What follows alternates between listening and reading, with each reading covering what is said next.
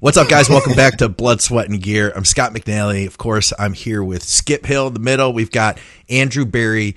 These guys have been coaching for a long time. We're hanging out tonight for a bunch of stuff. We got a bunch of bodybuilding stuff to talk about. We are celebrating because with all of your help, we have hit 10K subscribers on YouTube. Should I hit that button for that, guys? Hit it. All right. I'm not going to do this again. Do it. 10K. Love it. I love that. Yeah, I appreciate all you guys. And do it again. No. Do it again. Just do it one more time.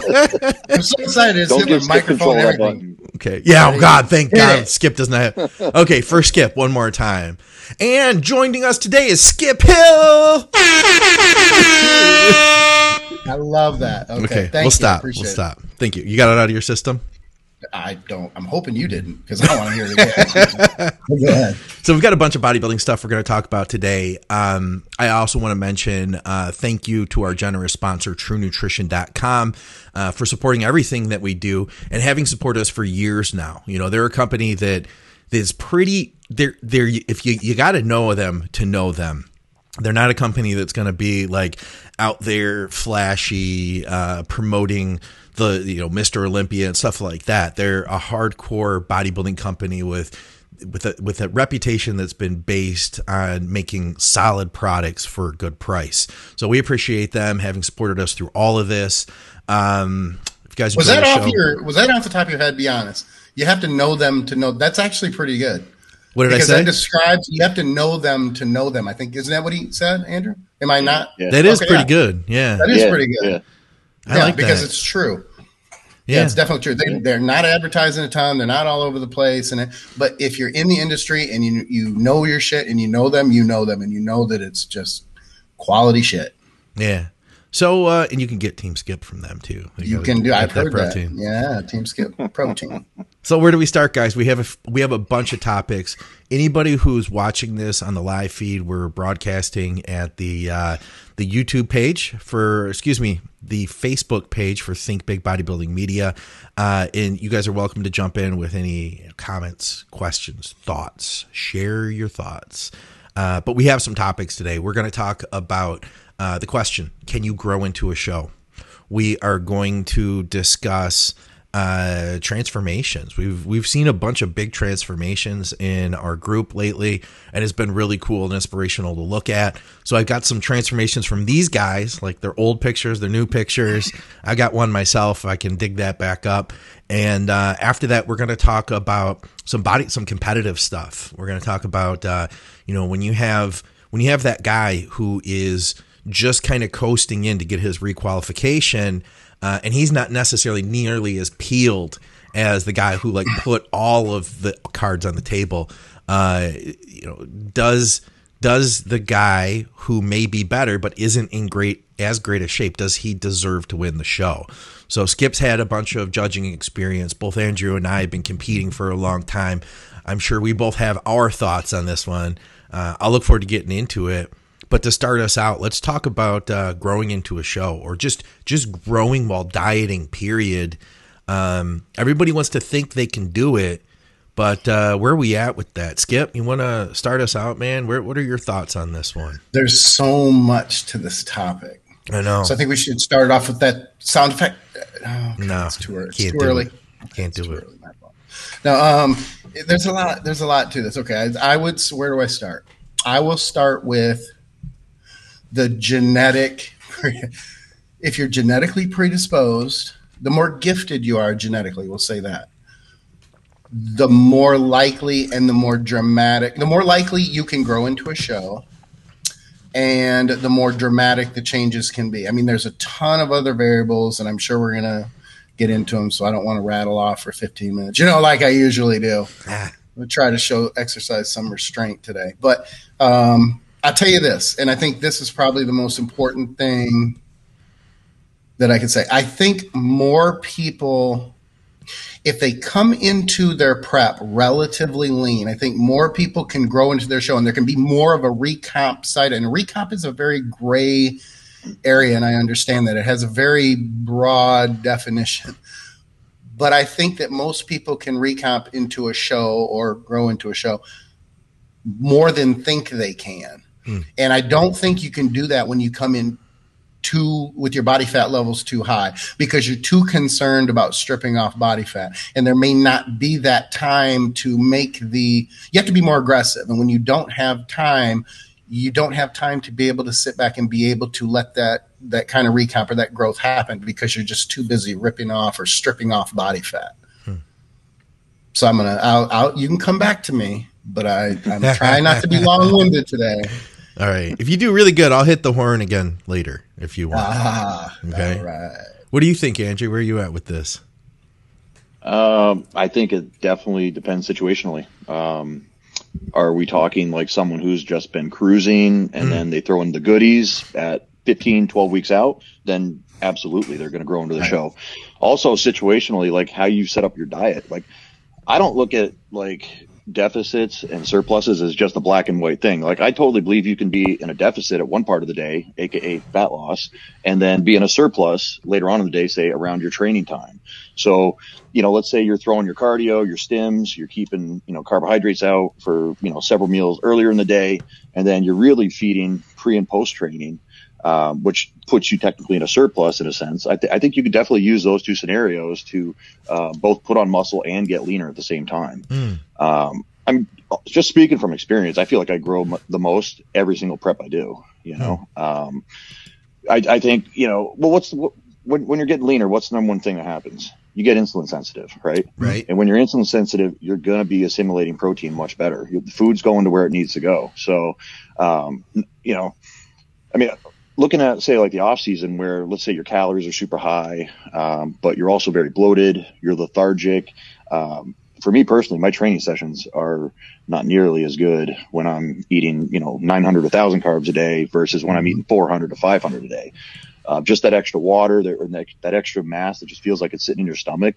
Those 20 rep hack squats or squats or whatever we're talking, like those are a lot harder then. And, I just think you absolutely can grow going into a prep if you dot your I's, cross your T's with the right variables, plan your diet strategically, plan your cardio strategically, and and again, as Skip said, like you got to be in a good position. Like we're not talking 24% body fat. Like if you're 14, 15% body fat or a little lower heading into a prep, yeah, absolutely, I think you can if you give yourself the right amount of time. So absolutely.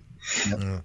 I just noticed because I did something the way I set this up today, our comments are shut off. So I can't bring our comments up, which we always like to bring our comments up from everybody listening. I can monitor them though. So I'll be monitoring them from over on my other computer because we do have people that were already commenting and I can't post them up. This is a form of censorship if you think about it. You're kind of controlling the comments, and I'm not sure that I'm completely comfortable with this, but and the air horn and controlling the air horn. You do have the air horn though, so that kind of that evens everything out, I guess. Yeah, I feel like who I've seen that grow into the show is the newer guys, younger guys who have less experience, and they have a lot of room to grow. I've even seen it where there's a guy who maybe didn't have a consistent diet, and then he's been like kind of slacking off, still growing in the gym like a bro, eating protein but not being consistent with it, and then he gets a certain amount of mass, and then he hooks up with a coach, and the coach puts him on 6 square meals a day, high protein across each one. At the I didn't know where you were going with that, but that's a good point. When you first said newbies, I'm thinking, what? But then when you explained it more, then it does make more sense, because I think you're right. There's a lot more structure there than they're used to. So then all of a sudden they start producing, they start progressing so much more. I completely agree with that. And I can even admit myself, I've had years where I wasn't as structured in my off season. I'd love to say that, every year I've just, treated every off season exactly like the contest prep. But there's been years that it hasn't been that way. And then I've found that, when I do get more structured, that it does, it adds up, I think too, you guys make a point about, supplementation, Andrew, you're like, were you cruising? If you had a guy that wasn't using anything, and then he comes into the show and he's been off for a really long time, then I think it's I think it's possible. I would say that you have if you come, you guys are right that if you come, that's the key, is that if you come in lean to the diet to start, you have the best chance because you don't need to push as hard, you know, you don't need to push as hard, and you might not even see it, but it's what happens like 6 weeks after the diet. You know what I mean? Like maybe you're depleted going in, but then 4 weeks after, 6 weeks after, you're like, damn, I think I'm bigger than I was before I started this. You mean into? When you say after, you mean into? Just so I understand you. I mean like 4 to 6 weeks. 4 to 6 weeks after the diet's over, and you start like then you're eating more junk you're food. Volumizing a little exactly. bit. You're volumizing, and now you're in a better shape. You know, obviously a lot leaner, but you're seeing like, wow, my shirts are fitting a lot tighter than they did. You know. Well, let me give you an example. Like right off the top of my head, Kevin Levrone. Yeah. The ultimate example. How many years? Well, at least you went to someone who's not genetically, you know. Everybody, I think all of our listeners probably know who Kevin Levrone is. So, sure. But if you didn't know his story, he would spend like 6 to 7 or 8 months, like off everything, eating 3 meals a day, running his gym, doing his band, and just doing other things. And then come contest time for the Olympia, you know, he'd start a diet or something at like 220, and then he'd show up on stage at like 255 shredded. I mean, he absolutely put on, you know, 25, 30 pounds of muscle in an expediently short period of time, you know. And just so the listeners understand, in fairness, I tried this method, didn't work the same way. No? No. I believe Matt Porter was trying it for a few years before he passed away. Before the last show he did, I can't remember which one it is, maybe North Americans. I feel like he was talking about how he purposely downsized. He purposely went off everything other than, you know, low dose TRT. He was eating very minimal protein, and I think he wasn't even training. And then he, you know, kind of like Levrone, just turned everything on all at once, and he would show up, you know, as big and as full, if not bigger and fuller than he was, you know, the previous showing 2 years ago before that. I know Phil Viz tried it 1 year. And I don't think it worked out as well for him. He kind of detrained in a big way, and then turned it on for his, I think 2017 prep maybe. But I think in retrospect, I think he said that he wouldn't do that again personally. So yeah, 17 or 18. I think you got the timeline right. It's in there somewhere. Yeah. But, yeah. I've seen a lot of people who've taken, not a lot, but I've seen people who, you know, have a lot of muscle that have taken long periods of time off. I want to say Dexter Jackson has talked about taking like 3 months off of everything, hasn't he? Yeah. Well, but the thing is with Dexter though, like him in the off season almost looks like he's 3 weeks out. I thought you were going to say I mean? him training in the off season or him not training. I thought him not training in the off season is almost like him training. That's sorry. That was a bad. No, I'm just saying like his conditioning wise and his roundness, obviously it's genetics, but you know, he keeps that almost year round. And then, you know, I think he just sprinkles some goodies in, turns the intensity up with training, and starts eating 6 meals a day again at 8 or 10 weeks out, and then he goes and wins the Tampa Pro and, you know, gets top 5 at the Olympia again, you know. I think he could do it again this year and the year after if he wanted to, you know, even though he retired.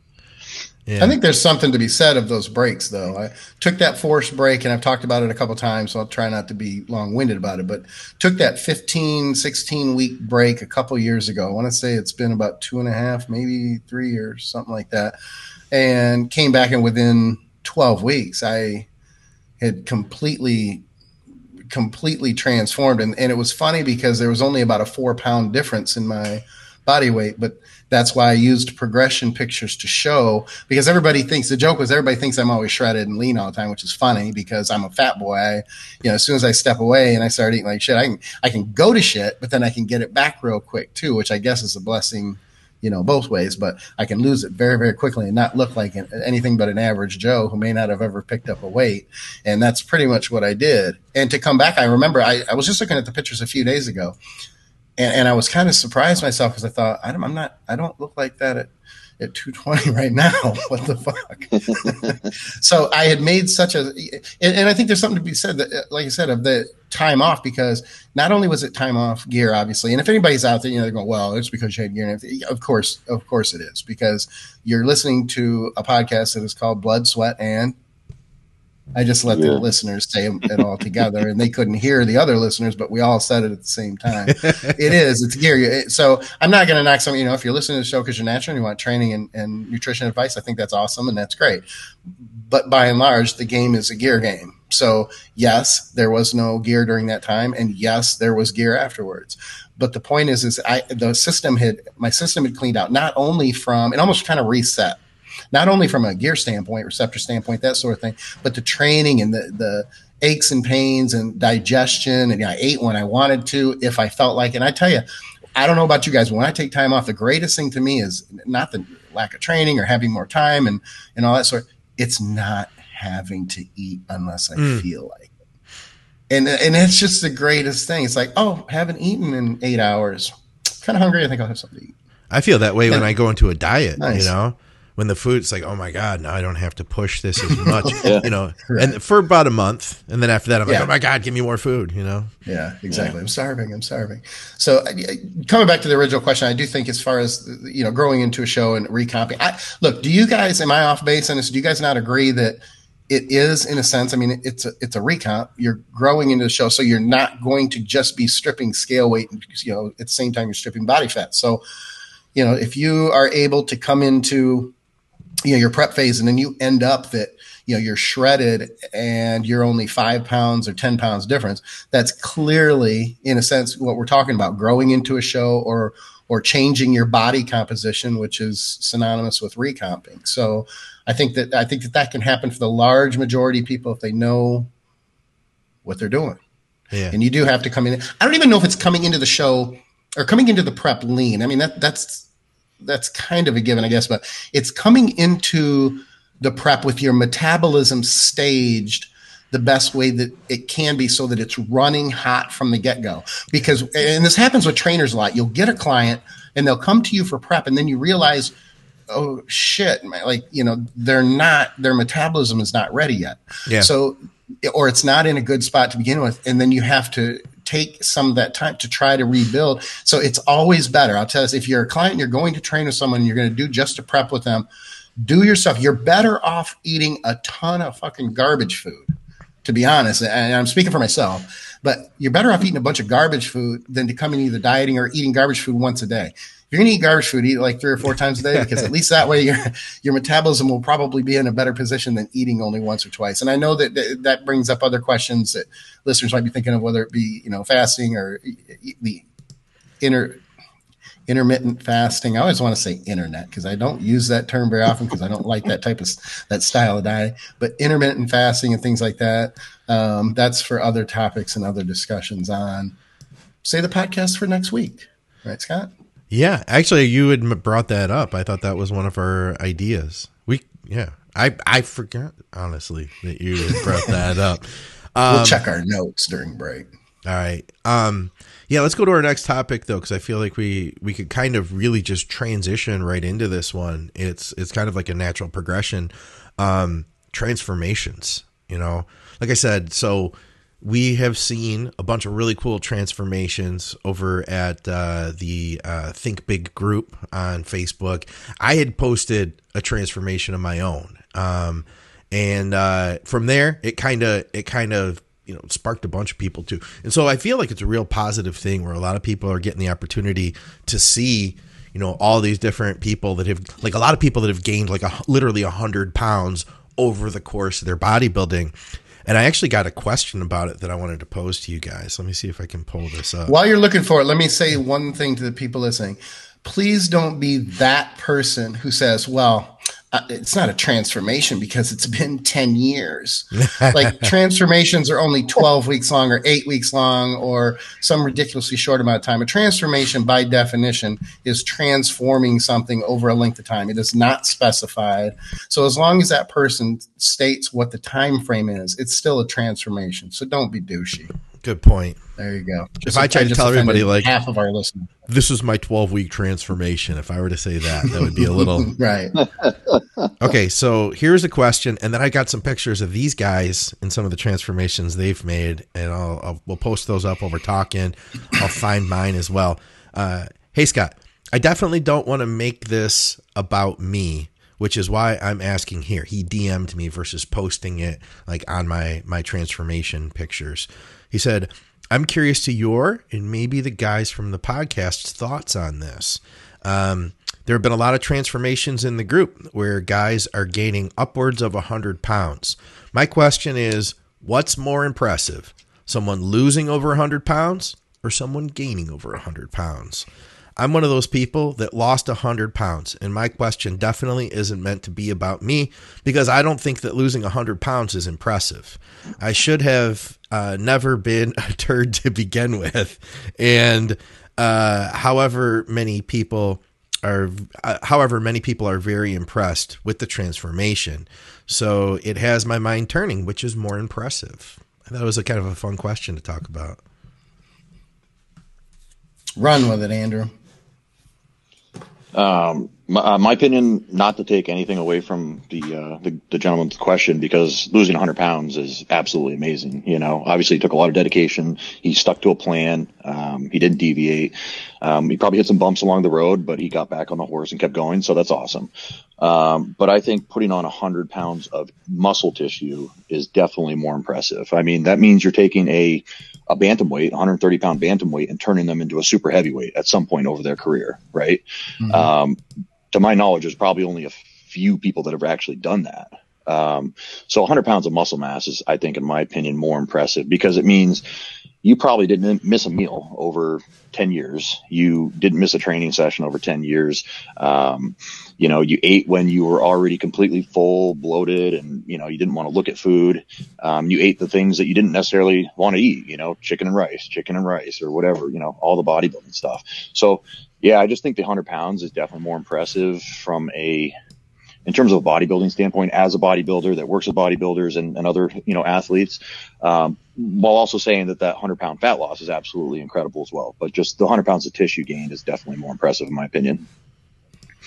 Yeah, I'm going to be boring and I'm going to say the same thing. And the reason being, I don't know if he used just an arbitrary number because, you know, he had lost 100 pounds, because when you say put on 100 pounds, you make a very good point. That's not common. I mean, if you're talking about losing 35 pounds versus gaining 35 pounds, you know, at least that's a little bit more normal. 100 pounds that's freaking out there. And I agree with all the points you made. It takes too long. The consistency has to go on too long. Very difficult to lose 100 pounds, no question. Not only from the actual, the steps you have to take and the consistency and things like that, but it's a much shorter amount of time that it takes to gain that amount of muscle. The only other thing I would say is this, and I don't want to get too deep into it, but I want to make sure that anybody who's lost a ton of weight, and this guy in particular, understands that we get that there's more than just the actions of what he has to do. When you hold and carry more than, you know, that type of weight, 100 pounds or 200 pounds or something, you have long-standing things that you have dealt with psychologically and with your self-esteem, and you've created. You have habits that for over a long period of time that have to be broken to be able to get out of that, your own head, your psyche, and the things that keep you comfortable at that weight. So there's a lot more of a battle there than what people see on the surface. You know, you think, oh, I just want to get lean and this, I know how to do it, so I'm just going to do it. There's a lot of other things that you don't see that they have to overcome to do that. But even stating that, I still stand by, because he used 100 pounds of muscle gain, that is incredibly rare, and I'm going to stick with that. But again, Andrew made a good point, and I'm going to back that up, and that is both of them are incredible, and both of them deserve, you know, kudos for that type of an effort.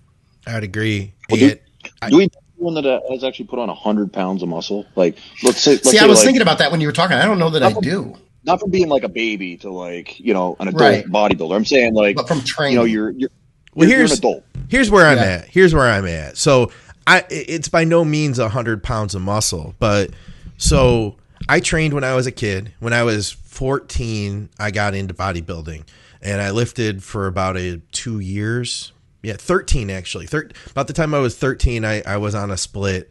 And then my buddies were coming over, and I kept working out, and like I had no concept of nutrition whatsoever, but I had a little understanding of exercise, and I helped other guys in my neighborhood like get onto like really wasn't push pull legs. It was more like chest, back, Chest, chest, legs, Biceps. and shoulders. Exactly. You know, Legs on Saturday afternoon. chest for about 45 supersetted with minutes. biceps. but then I got out of it. And I got back into it for like a year at 19. And then it wasn't until I was about 30 that I got serious. And I was like, okay, you know, this is what I'm going to do. And I took this picture. You guys can laugh at it. That's kind of part of why because it's, you know, it's fun to look back at this stuff and I won't have a laugh light heart 'cause I've about already it. seen the picture and I've already laughed. But that's me. My before It's and only funny after. because it's impressive. This is it's not muscle. You know, I can't say it's all muscle, but that is 105 pounds is what that is. Okay. So I was like 125 in the first picture, and then this is at 230 about the And next what age one. were you? That was about like late 20s. I can't remember Oh. exactly. So yeah, like it's not like I needed to. My shoulder girdle wasn't going to fill out more. You know what I mean? It's not like my long bones needed to grow more. That I was done. You know, and I had that's some interesting man because- boobs too. Your conditioning is probably almost the same, if not better, in your new pick. So, and you're up 105, you said? Yeah, 105 from there. I've come down a little bit. You know, once I got sick, I'm about 10 pounds down from that now, 10 maybe 15. But you know, that's where I was at. You know, right before I had gotten sick, and versus that's where I just sat before, and it wasn't like. You can see I had body fat on me. You know what I mean? It's not like I was like bone rail thin. I had body fat on me. I had a fatty chest. I had a fatty stomach, fatty lower back.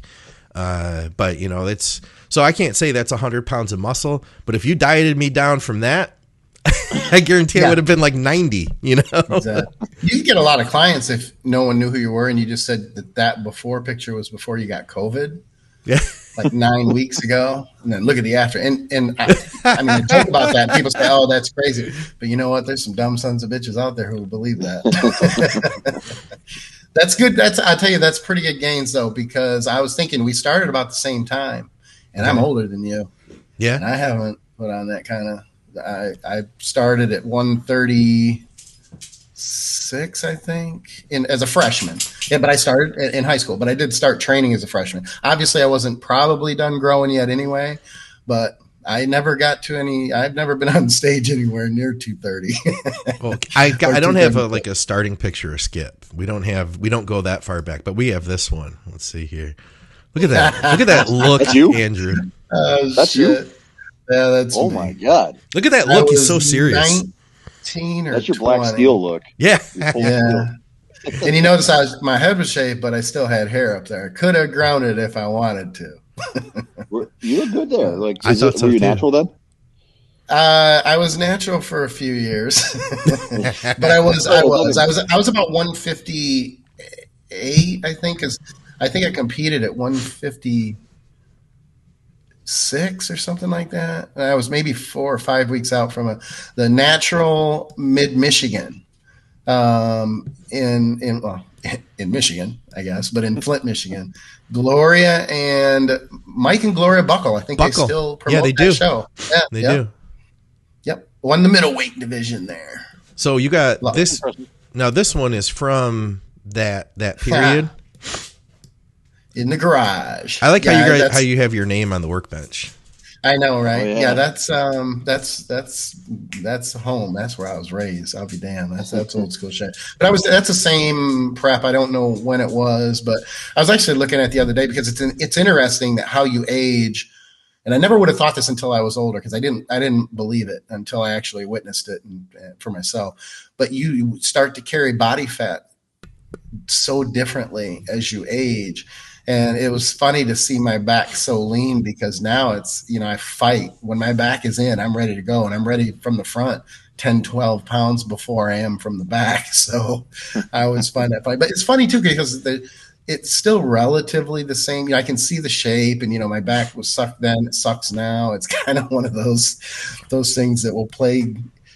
I think if you have a weak body part, most people, I think, even though it'll improve, a lot of times it'll continue to be weak, just less weak. Well, what's up with this one now? 100%. How heavy were you in this shot? Well, that was at Junior USA's, but you have to understand that was not prior to going on stage. That was one day later. Okay. And that's why I took the shots, because I was like, it's really too bad I couldn't have loaded like this, because I was like 222 or something like that, something crazy. It was in the low 220s, I think, or 220. I can't remember.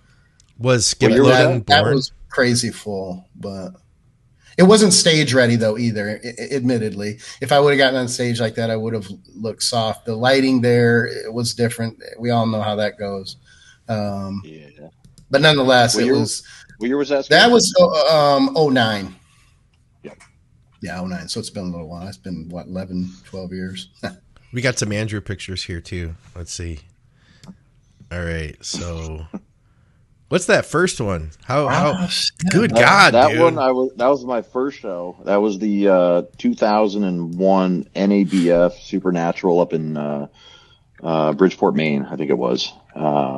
I was all of 188 pounds and still at 6'2" then. So I was telling Scott before this, I posted like these pictures up, or maybe even like some progress pics after the show on one of the forums, and they're like, "You look good, kid. When's your next swim meet?" You know what? That's not fair, because I'll say this: at your height, and you know me, I call a spade. At your height, I would have not thought that you were that light with your scale weight. You said 188. I mean, you do great, Scott. I didn't. Yeah, I would have thought. I would have thought heavier. Yeah. Oh, hell yeah. So now, what about the second one? I one? dieted from 242 down to 188. I was a fat ball of shit. Yeah. Now, what about the second picture? one? What were you in? I was like 252, and that was like 4 or 5 days before the universe this year. So it was a great freaking look, man. Yeah. No, thank you. No question. So yeah. I feel like your legs were already good back then. Whoops, I didn't mean to do all that. Well, especially for somebody that tall. Yeah. Well, I'll tell you why. Because being someone so tall, like I was never good at the bench press. And all my buddies, that's what they wanted to do was bench press, like 3 days a week, right? And I could barely do I think of that, when I was in like high school, I could barely do 225 for like one rep, while my buddies were getting it for like 5 or 6. So it just wasn't fun for me. But I found that I could do the squats. And that was going to be my exercise, because I was doing 405 for like sets of 10 by the time I graduated high school, and while my buddies could barely do 225 for 6 or 8, so that was always like my calling card was I'm going to do the squats. I'm going to do squats and leg presses, and because you kind of gravitate towards the things you have somewhat of a talent to. Sure. And the bench press just wasn't it's still not my friend, but yeah. Yeah. So, now that shot, that contrast from the back, that's wicked. It's huge. I mean, that's more impressive even than the front. And not only that, but obviously, the condition is so much better too. But you can tell. I mean, you were pulling deads when you were young too, though. Yeah. So. Yep, that was the other thing I really liked to do was deadlift. It's funny because I could deadlift more by the time I graduated college than I could have done 5 years ago, because I haven't deadlifted in 5 or 6 years really. And you guys probably the same thing. It's just you do it once and like you're injured, or your back locks up, or it just affects all other aspects of your training. So I don't even waste time on it anymore with the deadlifts really. But back then I did. Hey, what's going on, guys? Thanks for watching another podcast here at Think Big Bodybuilding Media. And thank you to our great sponsor, TrueNutrition.com, for making this all possible. TrueNutrition.com is owned by Dante Trudell, the creator of DC Training. He wanted to create a supplement company that offered high-quality, third-party tested supplements at a fair price. High-quality protein powders, just about every type you could think of. Huge variety of flavors, plus health and performance supplements. Check them out, TrueNutrition.com. And hey, if you use our code ADVICES, you directly support our podcasting. Thanks, guys. Let's get back to the program.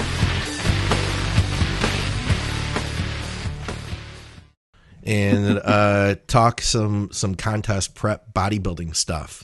I know something that could bring me back. Fuck. Really quick. All right. And then Andrew's got an awesome question.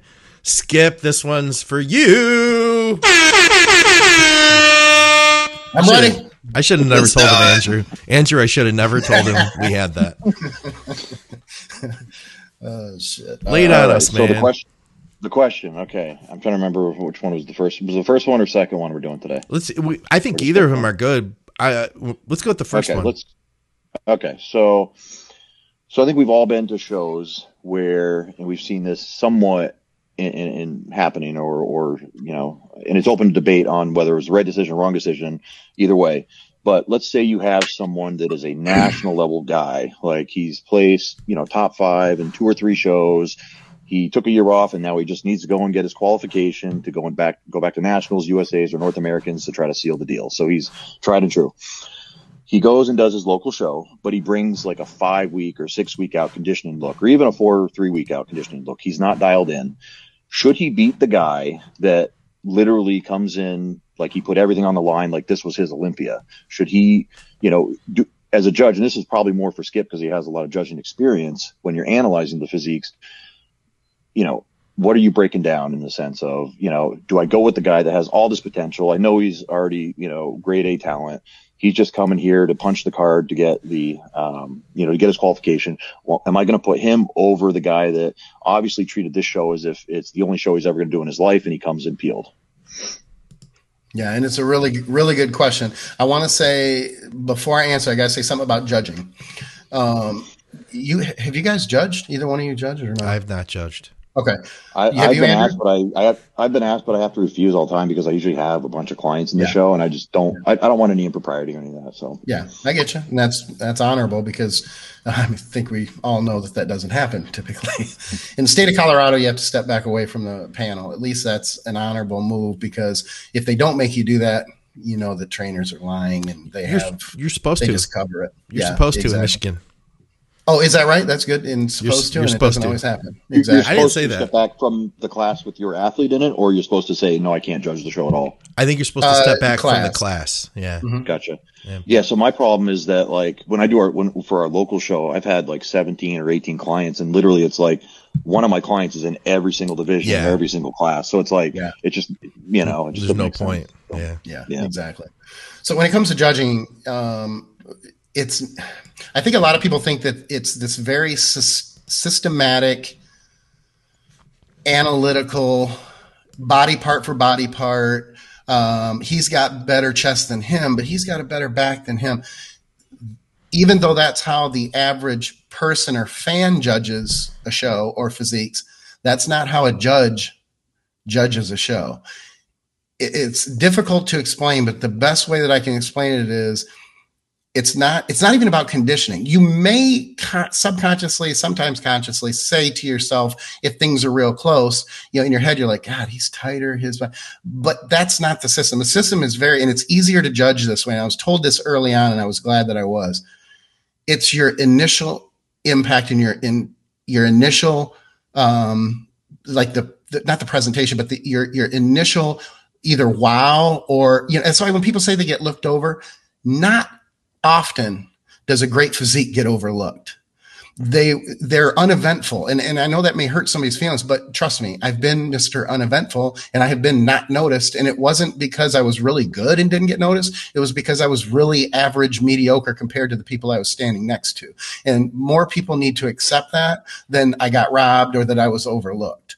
Now, that is not to say that there isn't a political component, but I feel a political component is more about whether those judges have seen you before. If you just show up at nationals, you are more likely to be missed, because as a judge, you don't consciously think I'm looking for so-and-so. But if you see somebody, your brain clicks and goes, God, he's better than he was last 2 times I've seen him. Okay. That's an unconscious, relatively unbiased thing. There's no bias. Your brain is making an observation. So with that said, understand that judging is more of a total package. That's why it's very easy for the judges to call the top 5 or start writing down what they think are their top 5 before you ever hit a mandatory. front relaxed can pick out 90% of the time who those top 5 guys are. And when the judges see that first, when they hit the line, they see that front relaxed and they go through their quarter turns, rarely will a good judge not have their top 5 at that point. Sometimes you might miss somebody, but you're not going to miss a first or second. You're going to miss someone who is borderline 6th and, may have got, people say, well, I stand on the end. They didn't see me. There were only 14 people in the class and they didn't miss you. Okay. They just didn't. And I know it feels better to your psyche and everything else. So from a judging standpoint, it's not as much about this conscious thought about condition versus body, condition versus, size versus anything. First and foremost, it's a game of muscle. They call it bodybuilding. It's a muscle game first before it's a conditioning game. And here's the thing. I am a condition guy. I was never going to be big. I was never going to beat anybody on size or fullness or awesome shape or structure. So I had to find the Rich Gaspari way of trying to win. So I am a little bit biased and I have to fight that bias because if everything is equal between 2 competitors, I have to fight myself to just say, well, he worked harder because that's my initial impression is he did his homework. But you make a good point because the guy who may not be as tight didn't necessarily in this situation not do his homework. He just is getting ready to qualify for another show. So the first response to your question is very simple. I don't give a shit about the backstory as a judge, and you shouldn't because that invites any biases. You can't think to yourself, well, he's probably, because he's big, going to another show, so he's qualifying. If that comes in, it should immediately go back out because that would be unfair to that other person if that person at that moment was better than him. The other thing is typically you don't have to win your class to qualify to go to to go up and on anyway. So if he takes a second instead of a first and he's pissed about it, and this comes to another thing that I feel as a trainer. And I know not everybody agrees with me on this. Not everybody does it this way, but I don't like not showing myself or any other client showing up to a warm-up show at 80 or 90%.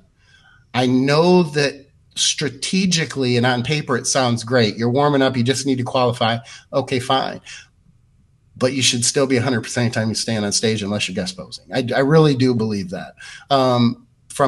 Especially this day and age when, people are relying on what they look like from a social media standpoint, a marketing standpoint, but just a little bit of pride too, in the sense that you're there. People have come to see, they want to see the winner. And I think that you make that win much more decisive instead of having people talk if you show up in that condition.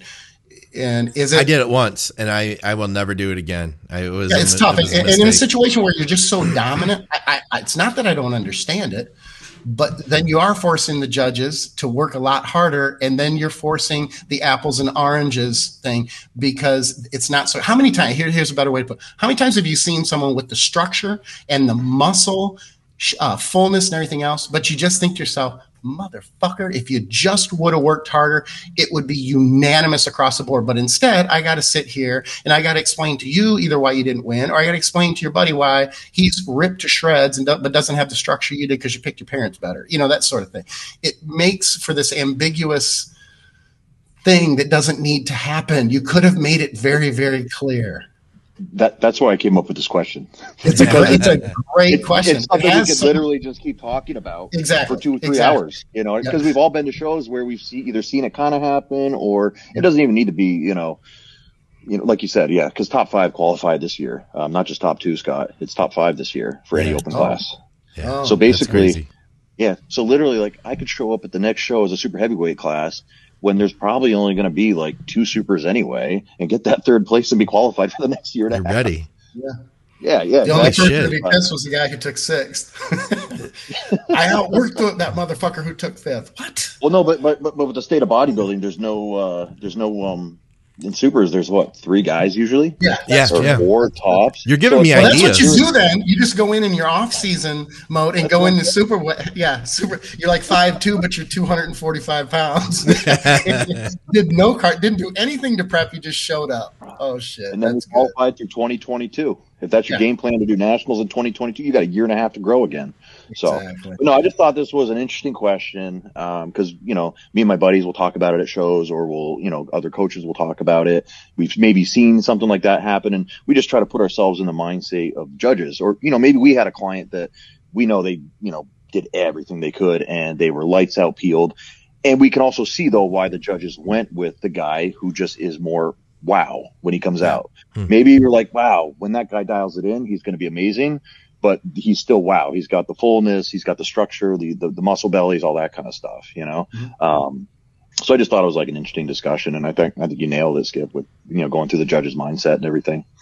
Yeah, it's just at that moment. I think that's the only fair way to do it. And I've been beaten by Phil. I think I might be only one of the three of us who's been beaten by Phil. And I remember thinking, and you do it briefly. I was doing it being funny because I had enough experience competing. I was like, damn, he didn't do his homework. And then I laugh at myself going, yeah, but he's going to be a god. I think we all know he's going to be a god. Yeah, it's interesting because, we're talking about bias, and then Skip, you were saying like that here's the thing, I almost feel like at the state level, who the good guys are. If you're like a fan of bodybuilding, like we have a really strong community here in Michigan. And so like, we know, like if Dom Travaglini is coming to requalify, like, like, oh, there's Dom, and it's probably going to be his show. Right? Yeah. And it's hard. And I've seen that happen. He wasn't like in his best shape yet, but he definitely, it made sense. So it's, but it's interesting because then that brings me to the question you almost made me think of then, Skip. So are the judges, because they know who a guy like Dom is, who's a great fantastic, bodybuilder, ton of muscle, shaped like he looks like a different breed next to all the state guys. He just looks like a different kind of bodybuilder. Is there going to be some sort of prejudice there? Because they know who he is and they know he's on his way, even if and I don't want to put him on the spot, so we'll just make it generic again, but anybody in that situation who's not in their best shape, I guess it would be hard to remove yourself from having that bias. Yeah, I don't think you can. I mean, human nature is we have biases, and whether we consciously or unconsciously. So, without sequestering the, the judging panel for a year at a time, so you don't know what's going on, cutting all ties with social media and everything else. Yeah. I don't think it's necessarily unfair to know that he's there or to have seen him before and respect. I just think that ethically, you have to be honest enough with yourself to be fair to not even to him particularly, but to everybody else who has to compete against him. It's just fair to judge them based on when they stand next to each other. And if he is structurally so much better than the guys next to him, and he's not in shape. You see, the question really becomes, how far out of shape are they? Do you give it to somebody like that who is just so structurally superior that they didn't work? Then you have to battle as a judge with, do I make the statement that, that would be fair, that he didn't work? You don't get to just show up. That's a tough one. But here's the nice thing about judging, and I am shocked at how many people do not understand this.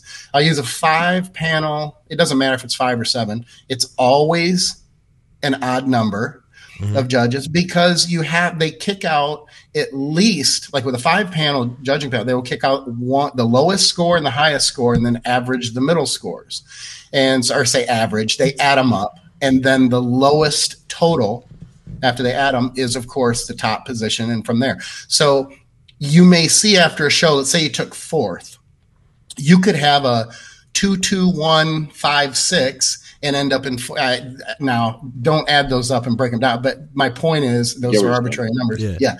That you can end up in 4th without ever a judge putting you in 4th place. So that might say more about the judges, like the non-precision of the judges. Sure. Maybe the inexperienced judge. If like 3 other people had you at 1, and then someone knocked you down as a 6 and a 5 or something like that. Maybe those 6 and 5s don't really know what they're looking at, but anyway, yeah. And I'm laughing telling this because I have one client out there that if he's watching, he's laughing going, "You're using my example from 2 weeks ago." And that was the first thing I said was there doesn't seem to be, all the judges aren't on the same page here. But nonetheless, it does happen. And as a competitor, if you don't have that experience, you're going to, you could be freaking out like, oh my God, what the hell? But that's the system, and it's the best system. If you have a 7-person panel, they may kick out, or a 9-person panel, they would kick out the bottom 2 and the top 2. That's to take out. That's why when people say, well, there was one guy up there and the one guy has zero control over that judging panel, unless it's a conspiracy to screw you over. And he pulled them all into the back room and said, when this guy comes out, well, which guy? His name's John. Well, we all have numbers. What number is he? I mean, what does he look like? He's a really big guy. I mean, the conspiracy thing is kind of funny. Now, so it makes it difficult, far more difficult to get screwed over than the average person would think. It just doesn't happen anywhere near as often as people think it does. Now, head judge, they can fuck some shit up because they can say, as an example, I'm using a strictly hypothetical situation here. They could say after prejudging, but before the night show, they could pull the panel together and say, listen, if you guys as a judging panel hand down this person as the overall, the guy who won the heavyweights, I'm not going to call him. I'm going to call the guy second to him because his acne is too bad and I don't like it. Yeah. And then the judging panel hands down those numbers, and that would have been the winner. And the head judge does, on his own, not call him as the winner. Have you ever seen that happen? I'll say this. If I ever saw that happen in the state that I was judging in, I would never judge in that state again. It would be the last show I ever did in the state of Colorado. I mean, in the state of any state that I was judging in. Oh. Did you see how I did that on purpose? How about this situation, though? Because I think maybe a lot of younger, more maybe inexperienced judges might follow the lead of the head judge. And the head judge moves people around. And let's say the guy he likes, or the 2 or 3 guys he likes, he puts them 1, 2, in the first, second, third position. I feel like maybe a younger, more or less experienced judge might be like, oh, head judge is trying to tell me something, or he likes that guy, so I should probably, to make sure I'm on the same page as him, I might kind of act accordingly. I would like to think that all the judges in that panel know what they're looking at, know how to evaluate physiques, and probably fall in line with what the head judge is saying. Whether, we're not talking like between the first and second place guy being a 1-place decision. I'm just saying, like, I hope that they're like, yeah, I could see those 2 guys being 1 and 2. Let's break them down and figure out which one is a little bit more, has more of the wow factor. You get what I'm saying? I think it's a great point, and I've seen it both ways. I think the right way, and this is just me, everybody has different opinions on this. Every judge may have a different opinion. First, the top 5 are chosen from the panel. I've seen them called by the head judge, and that's bizarre to me because that's weird. But I've seen it only once or twice. But anyway, if you want them, like if you feel like the head judge is moving them or putting someone center stage that you otherwise don't think belongs there, here's the bitch about judging. If you're the greatest judge on the planet and you don't judge the way the rest of the judges, you're out. Too. Yeah. You're out, because that's part of the judging that has to be. The judging panel, a good judging panel needs to be on the same page, because even if they suck and they're wrong, they're consistent. And that at least gets the competitors judged consistently. So, and I know this has happened. It has to have happened. Someone will be on a judging panel and they don't see eye to eye with the other judges, and they think they're right and everybody else is wrong. And it doesn't. The funny part is it doesn't matter. You're the outlier, and you won't be called back if it happens a couple. They will grade you. Well, a good district, NPC chairman, you'll be graded within that system as to whether you're going to be called back to continue to judge. The consistency trumps whether anybody thinks they're a great judge or not. And that's, obviously it gets better as you go up, because the higher you go in the ranks to judge, you have to be a better judge. I think that's why I've always seen the judging at the Olympia for what it is. I don't think I've seen a decision where I've just been so, oh my God, what the hell were they thinking? they're just judges. That's how they called it. It's so subjective that it's not worth me arguing, because I didn't have to sit there and, split hairs and try to pick who was going to win. Because, I mean, how do you pick Brandon and Rami? I mean, just as an example, you have an orange and then you have a kiwi. It's not even a fucking apple.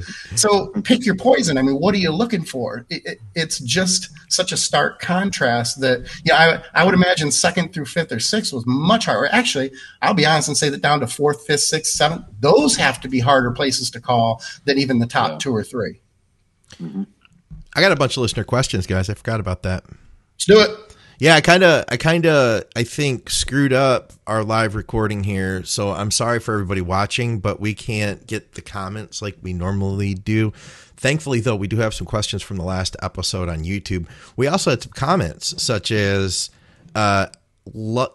used to love watching you guys, but what? Five Guys has terrible, bland burgers. I think that's directed at you, Skip. Yeah, because you said last time. Yeah, he used to like us.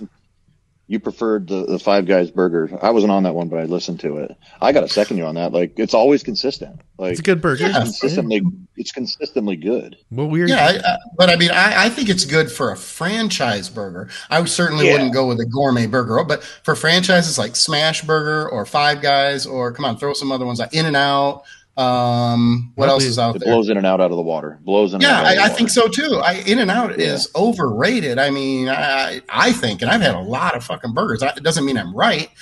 I always say in situations like this, how many burgers have you had if you think that's the best fucking burger you've ever had? And if you eat a burger after a show and you say that's the best burger you ever had, that's because your ass was hungry. Yeah, that doesn't count. The only reason. Yeah, I did that before. I did that actually. Oh yeah. All right, so let's just plow through these things. This is question about yearly programming for the next episode. This is from Chris. He says, how do you set up bulk maintenance cut timeframes for your clients?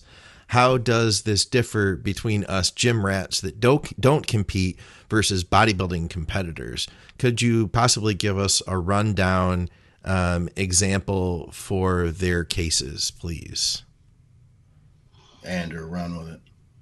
Well, I think the person asking this question maybe thinks that like coaches have this like 10 weeks we're doing this, 10 weeks we're doing that. But, we're dealing with people, and people have lives, let's say someone gets done their show and they've sacrificed a lot in terms of their job or their relationship or whatever.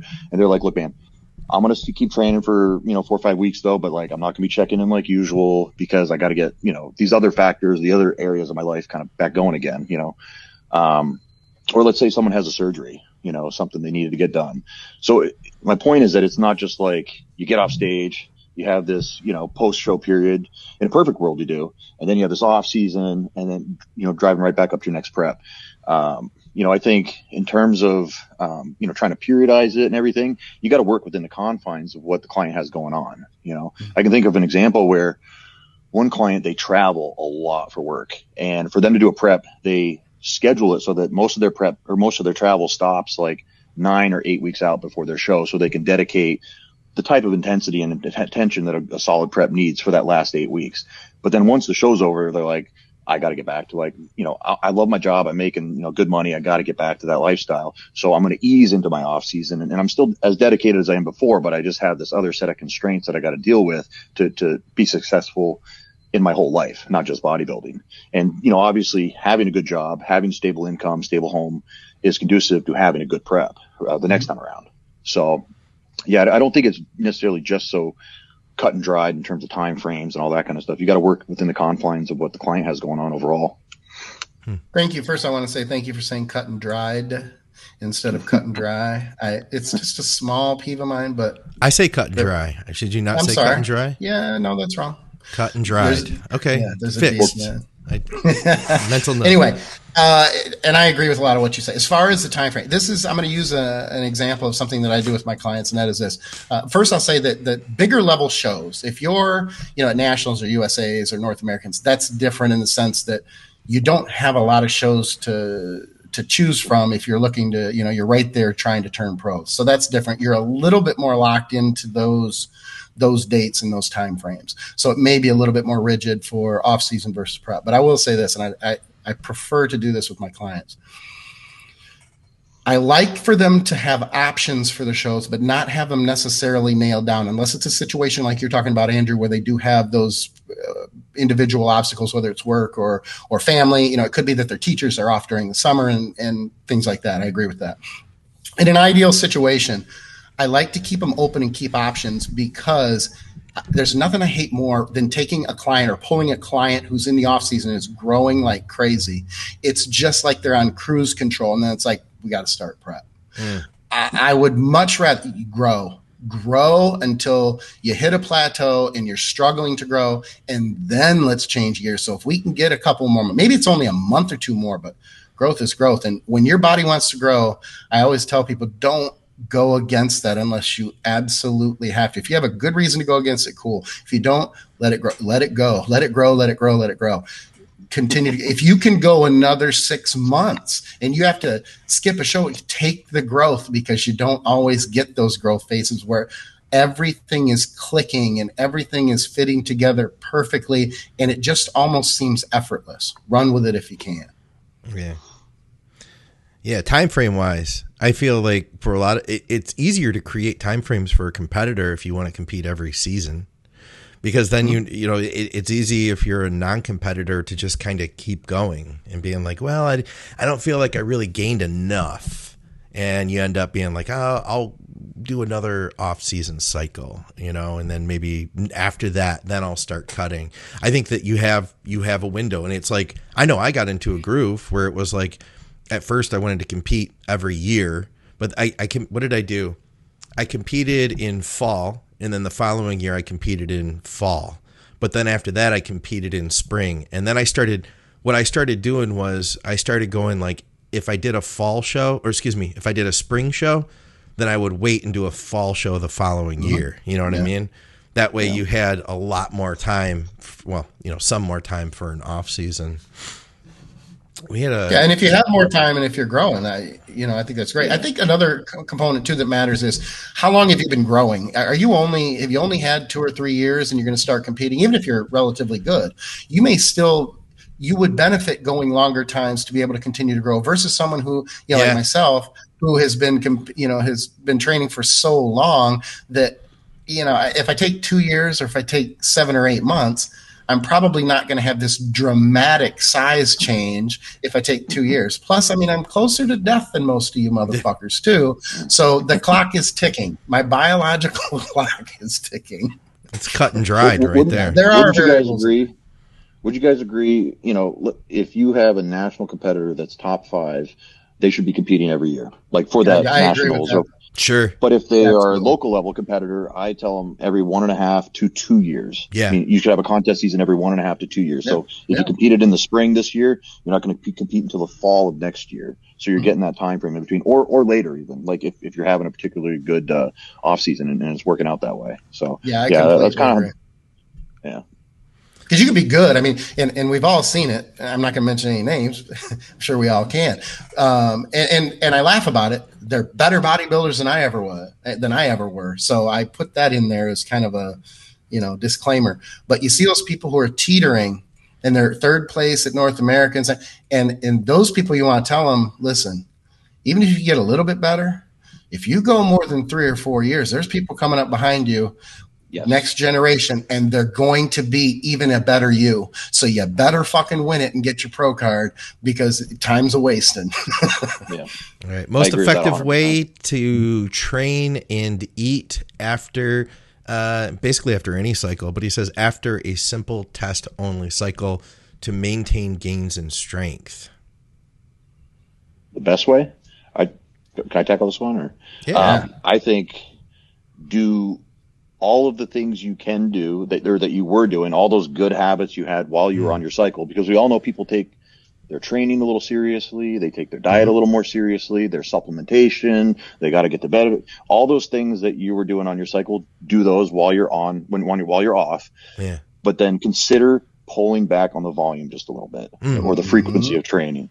If you were a 6-day-a-week trainer and you were getting tons of progress while on your cycle, I would say immediately pull it down to 5 days, because what do anabolics do? They increase muscle protein synthesis, plain and simple. And your muscle protein synthesis machine is going to be slowing down just a little bit. So still do all those things that are putting you in a position to put on muscle, because you can still grow after you, let's say that real clearly. You can still grow when you are not gassed up. Yeah, okay? that's right. I know a lot of people these days like to think, oh, they stop going to the gym completely. They stop eating their 6 meals. They're like, oh, well, I'm not on anything anyway. But no, like, you can absolutely bridge those growth cycles with not as impressive, but as close to as impressive growth cycles if you do all the little things. And that's something I try to preach to my clients. Like, okay, yeah, we're back to cruising. Now treat this as if you are blasting 1,000 milligrams of this, or, whatever. Like, treat it as if you're still blasting really hard, and you're going to surprise yourself. You're not even going to notice that you're going off. Okay. Yeah. And I think you can really create that mindset, and that mindset the results will follow in that mindset. That was about as well put. The only thing I can think of to add, or maybe even just to not necessarily expound on, but to clarify, is, because you covered damn near everything. When you go into the crew, whether it's cruise or you're coming off or whatever else, the first thing that will defeat you is your psychological approach. Because if you know you're off and you're not as focused and motivated and you're not into your training as much, that's what's going to fuck you up. It's going to cut into your consistency with everything. It could be sleep. It could be focus in the gym. It impacts everything. That's your biggest fight, is the mental approach, making that transition. But you covered everything to change, pulling back on the volume, possibly pulling back a little bit on the intensity or the frequency, 1, 2, 3 of those in different combinations. You got to play with it, and making sure. I have one more thing.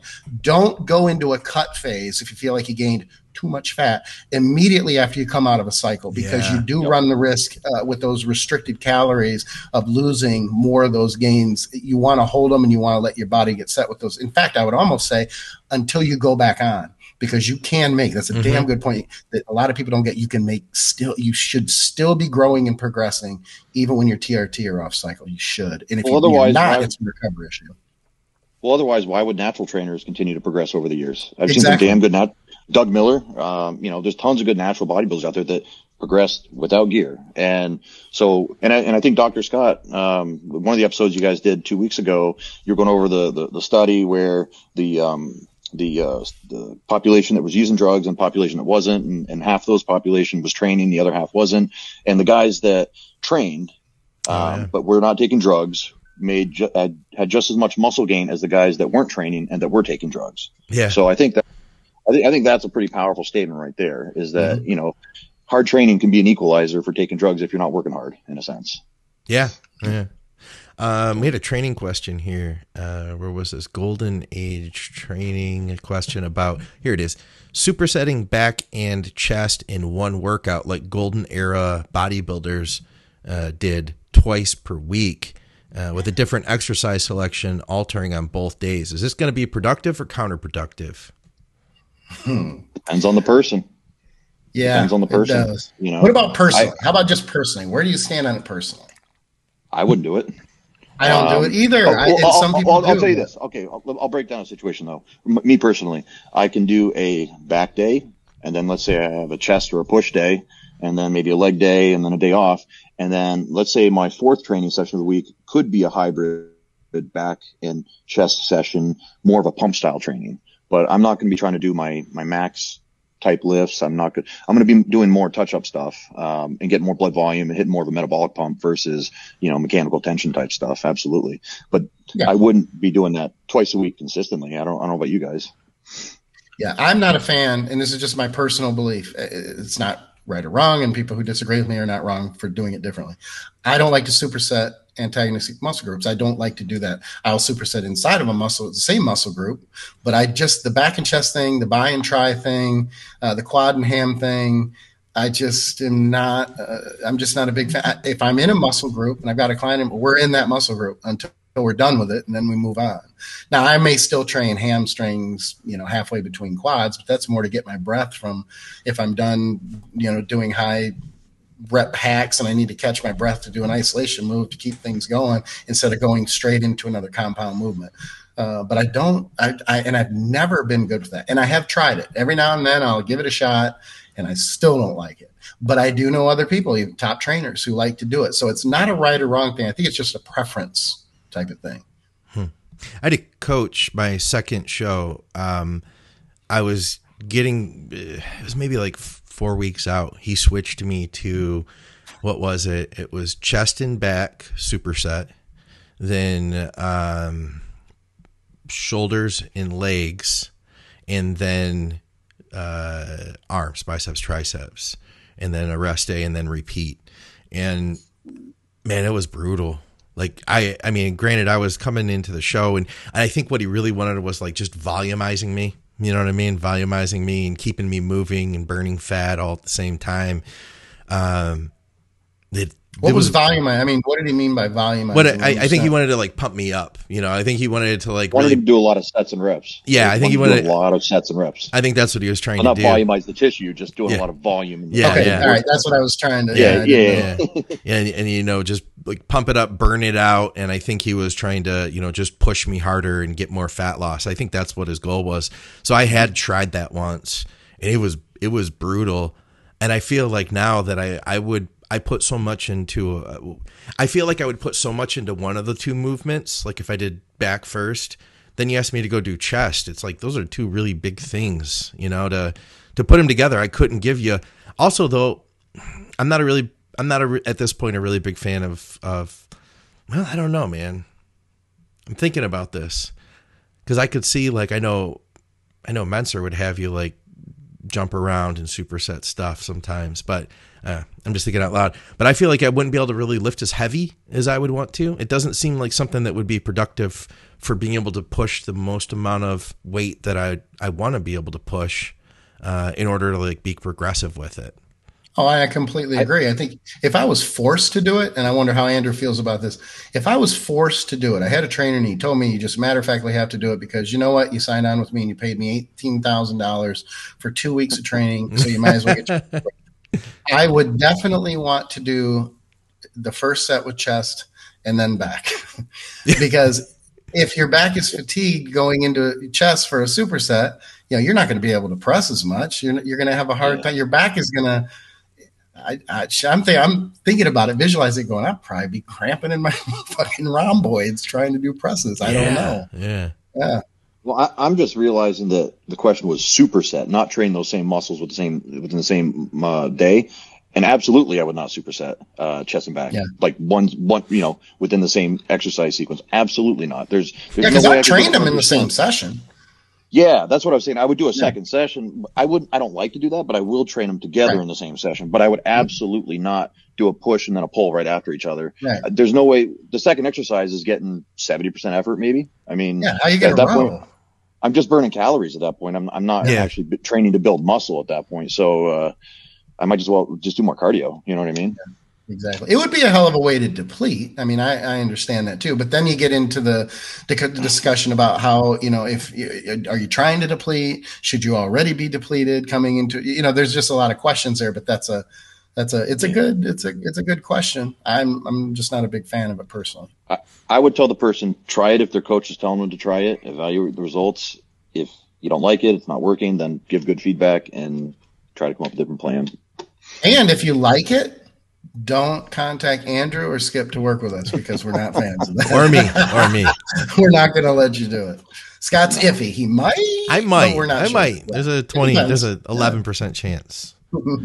I mean, if you wanted just to like get a good pump in the gym, you know, you're already in contest shape and you just want to be full and round, maybe doing a photo shoot that day. Okay, maybe. But if your goal is to build muscle, I don't think that's a good long-term strategy. No. I generally do that like before podcasts. That's it. You know, I think that's a good idea before going out to the club, you know, things like that. Right? Yeah. What's up, guys? PED question. What would be least harmful on lipids and on blood thickening? Ooh. In terms of steroids? Yeah. Or in terms of all compounds, period. I think steroids. I got this question. Maybe it was the same guy. I don't know. Somebody asked me on Instagram, and I said one thing would be orals. I know are a lot harder on your lipids. I've seen cholesterol go really crazy HDL is going down. In fact, I've seen HDL going down really low on especially Winstrol and oral Turinabol. But I think orals in general are going to definitely be harder. I don't know. What do you guys want got? to know what one would be the most appropriate? I would say testosterone and Primobolan probably. That's funny. That's where I was going to go. I was thinking. I was actually thinking Primo first, but then I'm like, test me. But I was going to make a joke and be like 25 milligrams of test a week, because sometimes it comes down strictly to dosing and not as much as compound. But true. When if you're speaking about compounds, your EQs and so, I think and I'm going to say this without going off onto a tangent, but I think EQ gets way too much attention for raising blood viscosity. Clearly it does, but I don't think it should get as much, do you know why it does? Or get the credit that it should, or that it does. Do you know why it gets the notoriety that it does? Because it was the drug that was studied for blood viscosity. So then people started saying like, EQ raises your RBC and your hematocrit. Huh. You know that all steroids do that, right? Yeah, exactly. It's just they didn't test Trenbolone in a clinical setting to see what that does. But we all know Trenbolone does the same shit. We all know that every single anabolic compound, at least all the ones that I've ever used or know of, will have some effect on your lipids, will have some effect on your blood values, your RBCs, all that stuff. So I know exactly what you're saying, Skip, because people will be like, well, I don't know if I should be using this EQ because I heard it'll raise my hematocrit, my red blood cells. It's like, guys, like every anabolic is going to have that effect. Okay. Now we're going to be responsible about all of them, but don't think that shooting 1500 mgs a test is going to free you from that burden. Right. You know what I mean? Yeah. So I've noticed, it seems to me like there is a decade ago or 15 years ago, the talk was all about like what we needed to do to protect our liver. And that was a really big deal. And everybody was like, well, you got to run the milk thistle. You got to take the milk thistle to protect your liver on cycle. And it was kind of like a go-to thing on the message boards where you'd be like, this is my cycle. I'm taking the milk thistle. I'm taking the PCT afterward. This is what it all looks like. If you didn't mention the milk thistle, then people would be like, what are you doing for liver protection, bro? Yeah. Nowadays, I feel like the concern is high hematocrit. And I'm seeing more and more questions on our podcasts about how to handle high hematocrit. And I'm wondering if this is in response to people not coming off as much and people running higher cruise doses. I can tell you that I ran a high cruise dose. Well, I'd say like, as Jordan Peters has been calling it, it was like TRT plus. I was on like 300 milligrams a test for an extended period of time, and I called that my cruise dose, my TRT. And my blood did get obviously a lot thicker over time, and I had to learn the lesson that, if you keep it down in range, a lot of people I think are going to do a lot better on hematocrit. They're going to be okay. A lot of younger people especially. Yeah. But when you start raising those doses, there's no free lunch, I guess. Yeah. And I'm wondering if I'm seeing more and more of these questions about how to control hematocrit because people are, in fact, running higher cruise doses, not taking, and then they go into a cycle and they're already kind of borderline. You know what I mean? It's not terrible, but then they're borderline and they're at like 50, 51, 52, and now they're adding in, the gram of test and, the EQ or whatever. Yeah, I can't discount that. I don't. In age, you brought up a good point. Age is huge when it comes to blood viscosity as it's related to RBCs, hematocrit, and hemoglobin, because a lot of young, at least in my experience, not only myself personally, but with clients over the years, there is a pretty direct correlation the large majority of the time with how long they can stay on, the dosage, and how well they respond from a blood marker standpoint when it comes to viscosity. So the body is just more resilient when it's younger. I always compare it to alcohol, where as you get older, you drink alcohol and you still can't train 2 days later because you feel like death, where when you're younger, you can do that and it's just, you still have a great workout and that's great. The body is just more resilient when it's younger. So it depends on the age. It depends on, there's a lot of factors there. But again, I think coming back to the compound, I think not any compound, but it's going to come down to not just the compound, but dosage and how long you're running. And the old adage still applies all the time when it comes to things like this. Just monitor your blood work consistently and pay attention, because it's not just the number, it's how those numbers trend over time in relation to dosage, being on, being off. And, a lot of people make the mistake of only checking blood work when they're off. You have to have those blood work numbers when you're on, because you have to be able to contrast the two and see how your body is responding, especially if you're on more than you're off. I'm the crazy person that I will do my bloods 2 weeks before I get on stage to see how bad it's going to be, like the worst of it. You know what I mean? Yeah. I think that's really important to see, and that's your baseline, and that you work from there. But yeah, I think people are just kind of kidding themselves when they get their bloods done 10 weeks after they've been into cruising, and they're like, "Oh, look, everything's great." It's like, it's been great for 2 days now. Like, I can guarantee you that. And how long are you going to be off? Because they're going to be great only until you go back on. And where are they? You don't know. The next email is, "Oh, coach, I already popped the good stuff back in." Yeah, exactly. Yeah. I think the other thing also, we always talk about like genetics in the sport, like, genetics in terms of muscle insertions and symmetry, genetics in terms of response to drugs. But I also think there's a component of genetics in how the body deals and metabolizes the drugs and is able to stay healthy. Like, I was reading someone's blood work the other day who we've only done, I think we were doing like 600 tests and 600 NPP.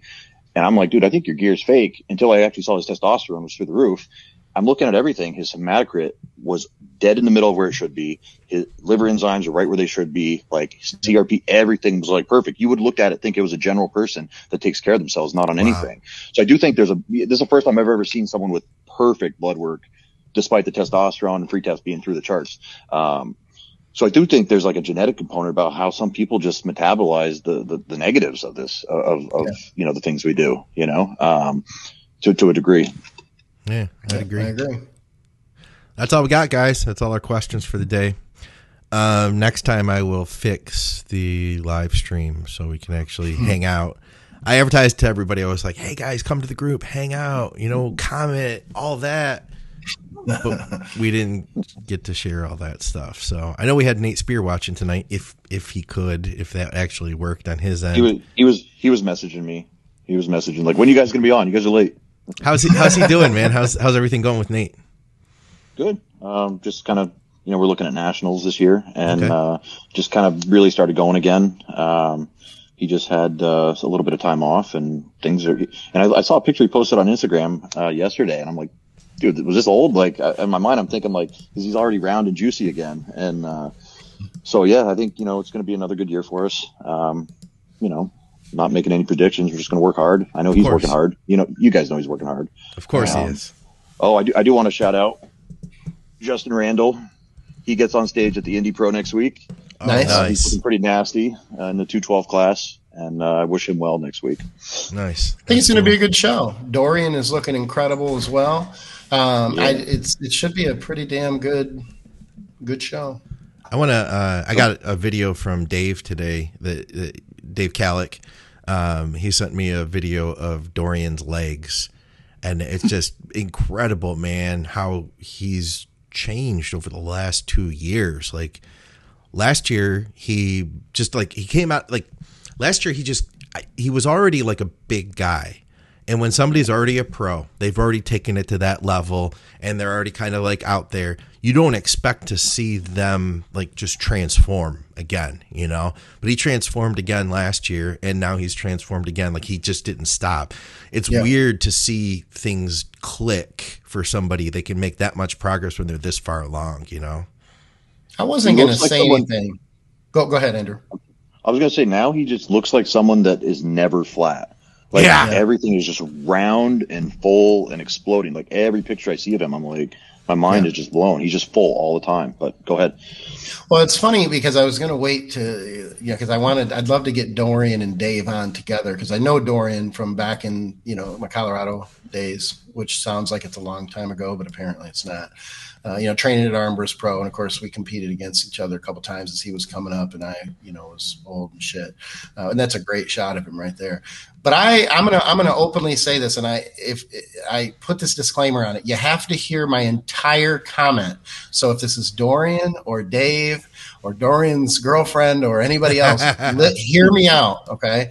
When he first turned pro, I thought that he was very underrated. I don't want to say undeserving, that because I don't feel that way. And I like the guy. He's incredibly humble. He's a super nice guy. And the work ethic, he's just a fucking workhorse. He's a really genuinely good guy. So you want him to do well anyway, even if you don't know him that well. But I wasn't impressed in the sense that I was thinking, I was like, wow, I expected him. Since he turned pro, I didn't think he would do much as a pro. And God damn, the guy, it's just crazy, the transformation. So when you said that, I thought, God, I can't not say anything now. It's just leaps and bounds. It's just crazy. And you make that's a good point, Andrew, because I was looking at his shoulders in that other shot a couple of days ago. And, obviously everything is impressive from his back to his legs and everything, but you're right. Even I almost kind of put it up there with the fullness of Phil Heath. When Phil Heath is flat, he doesn't look, he's Phil Heath flat, but he's not flat by our definition of flat. You don't see it. And it's the same with him. The strides that he has made, I would have never, and it's nice because it tells me you think you can predict. Skip, you've been doing this for so long and you think you can predict. I didn't give him enough credit. God damn, man. And I've seen him come from nothing. I mean, the guy was, which is not to imply that he's not natural now. That's for him to discuss. But he was natural for years and he whooped my ass natural. So, he has really come a long way and no sign of really stopping or slowing down that train at this point. Yeah. So I'm curious, how big can this guy get? I think he's just got really good direction in Dave Kalick. You can tell Dave really cares about his athletes, especially him. I was right next to Dave when he won his card, and I didn't even know Dave at that point. He just turned around and just started picking me up, tried to hug me and everything. And he was just you could see the emotion of we've worked so hard for this. It's coming out, And I listen to every one of his podcasts that he's on. I feel like I learn something every time. I think he's just got really good direction and a good relationship with Dave Kalick. Yep. That's cool, man. Yeah, that's cool. And Dave does. Dave has such a caring heart. He feels for his clients. He really wants them to succeed. It's important. He wants them to have that experience, So I know he's really proud right now. He, regardless of what even happens with the show, I know that he's just and as he should be, just as Dorian should be. Dorian cracked what? He was in the top 6 for Tampa last year, and that was the first call out. So he snuck in there. He cracked into that first call out deservedly, and him backstage was freaky. I was at that show, and him backstage was freaky as he was pumping up. Yeah. I'm saying he's full all the time, but he got fuller, heading out the stage. My eyes are just oh my God, Yeah. He's always had that a weird, crazy pump to him. Though because I remember this would have been 2017 maybe. At the Arnold, I think it was 2017, and I got to see. I hooked up with Dave Kalick at prejudging, and he was there with Stan McQuay and Dorian, and then we went over across the street to this little burger place, and Dorian was dieting at the time. I've told the story on the show before, so some people might have heard it, but Dave was like, "Yeah," he was like, "Eat a burger." He was like, "Yeah, and eat those fries." He's like, "Have a regular Coke." And I didn't think about it, but we're sitting there and we're all just talking, having a conversation. And then I look over at Dorian and he's like, boom, he's just out of nowhere. Looks like he expanded, crazy veins are all over everything, man. It was nuts. It was cool to see. Good dude, real good dude, super nice guy. You got anything for us, Skip? Anything coming up here that you want to tell us about? Any big? Well, I'll tell you, Manny got green lighted to start training 100% about 3 weeks ago. So we're ready to step on the gas pedal in about a week, and I'm excited about that because he has really worked hard to maintain during this time what he can, and has been very careful. And I was surprised because I thought I'd be having to, check on him, drive down to Miami, and be like, "Bruh, don't be training." But he did it right, and he did everything he was supposed to. And I have very high, and so does he, very high expectations for this off season. And I think that he can. There's a lot of potential there. I won't make any predictions, but I think he's got a lot in front of him. I really do, and I'm glad to be working with him, and I hope to be a part of that. Moving forward, real good guy too. Very humble, hard worker. I may be training back at Iron Temple myself too, making that commute down there. But there's a backstory to that I don't want to tell yet because it's up in the air. But I'll know that by the next podcast. Oh, yeah. Some stuff going on behind the scenes, huh? Yeah, well, I'm nursing this knee issue. I just got the MRI and stuff, so I'm getting it read right now and going through what I have to do. Apparently, it's well, I don't want to. Okay. Okay. Fair enough. We'll wrap it up, guys. For those of you who are still hanging with us on the live feed, even though we couldn't get the comments up, listen, we appreciate the hell out of you, and we appreciate everybody that's been at the YouTube who's been doing everything you've done. All your comments, I love you, man. Yeah, all that stuff that's helped to build us up, and I had a vision like from the start. Because we had a good popular podcast on audio, but we didn't have YouTube. And I thought to myself, like, let's go to it. But then it was humbling to have like 0 subscribers and to not have the YouTube people didn't know our audio podcast. So it was like we were just getting started again. You know what I mean? And I had a vision where I was like, when we get to 10,000 subscribers, that'll be a decent small channel. Like we've got some reach with 10,000 people. That's a decent small channel. We're not competing with Dave Palumbo and all of that, and that's okay. Like that's not what our goal is to do.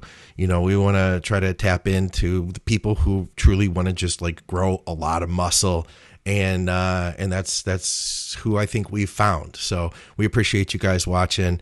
I appreciate both of you guys because you guys helped to bring us here, and we appreciate Andrew. Thank you for joining us today, man. Well, thanks for having me on, guys. Enjoy talking to you.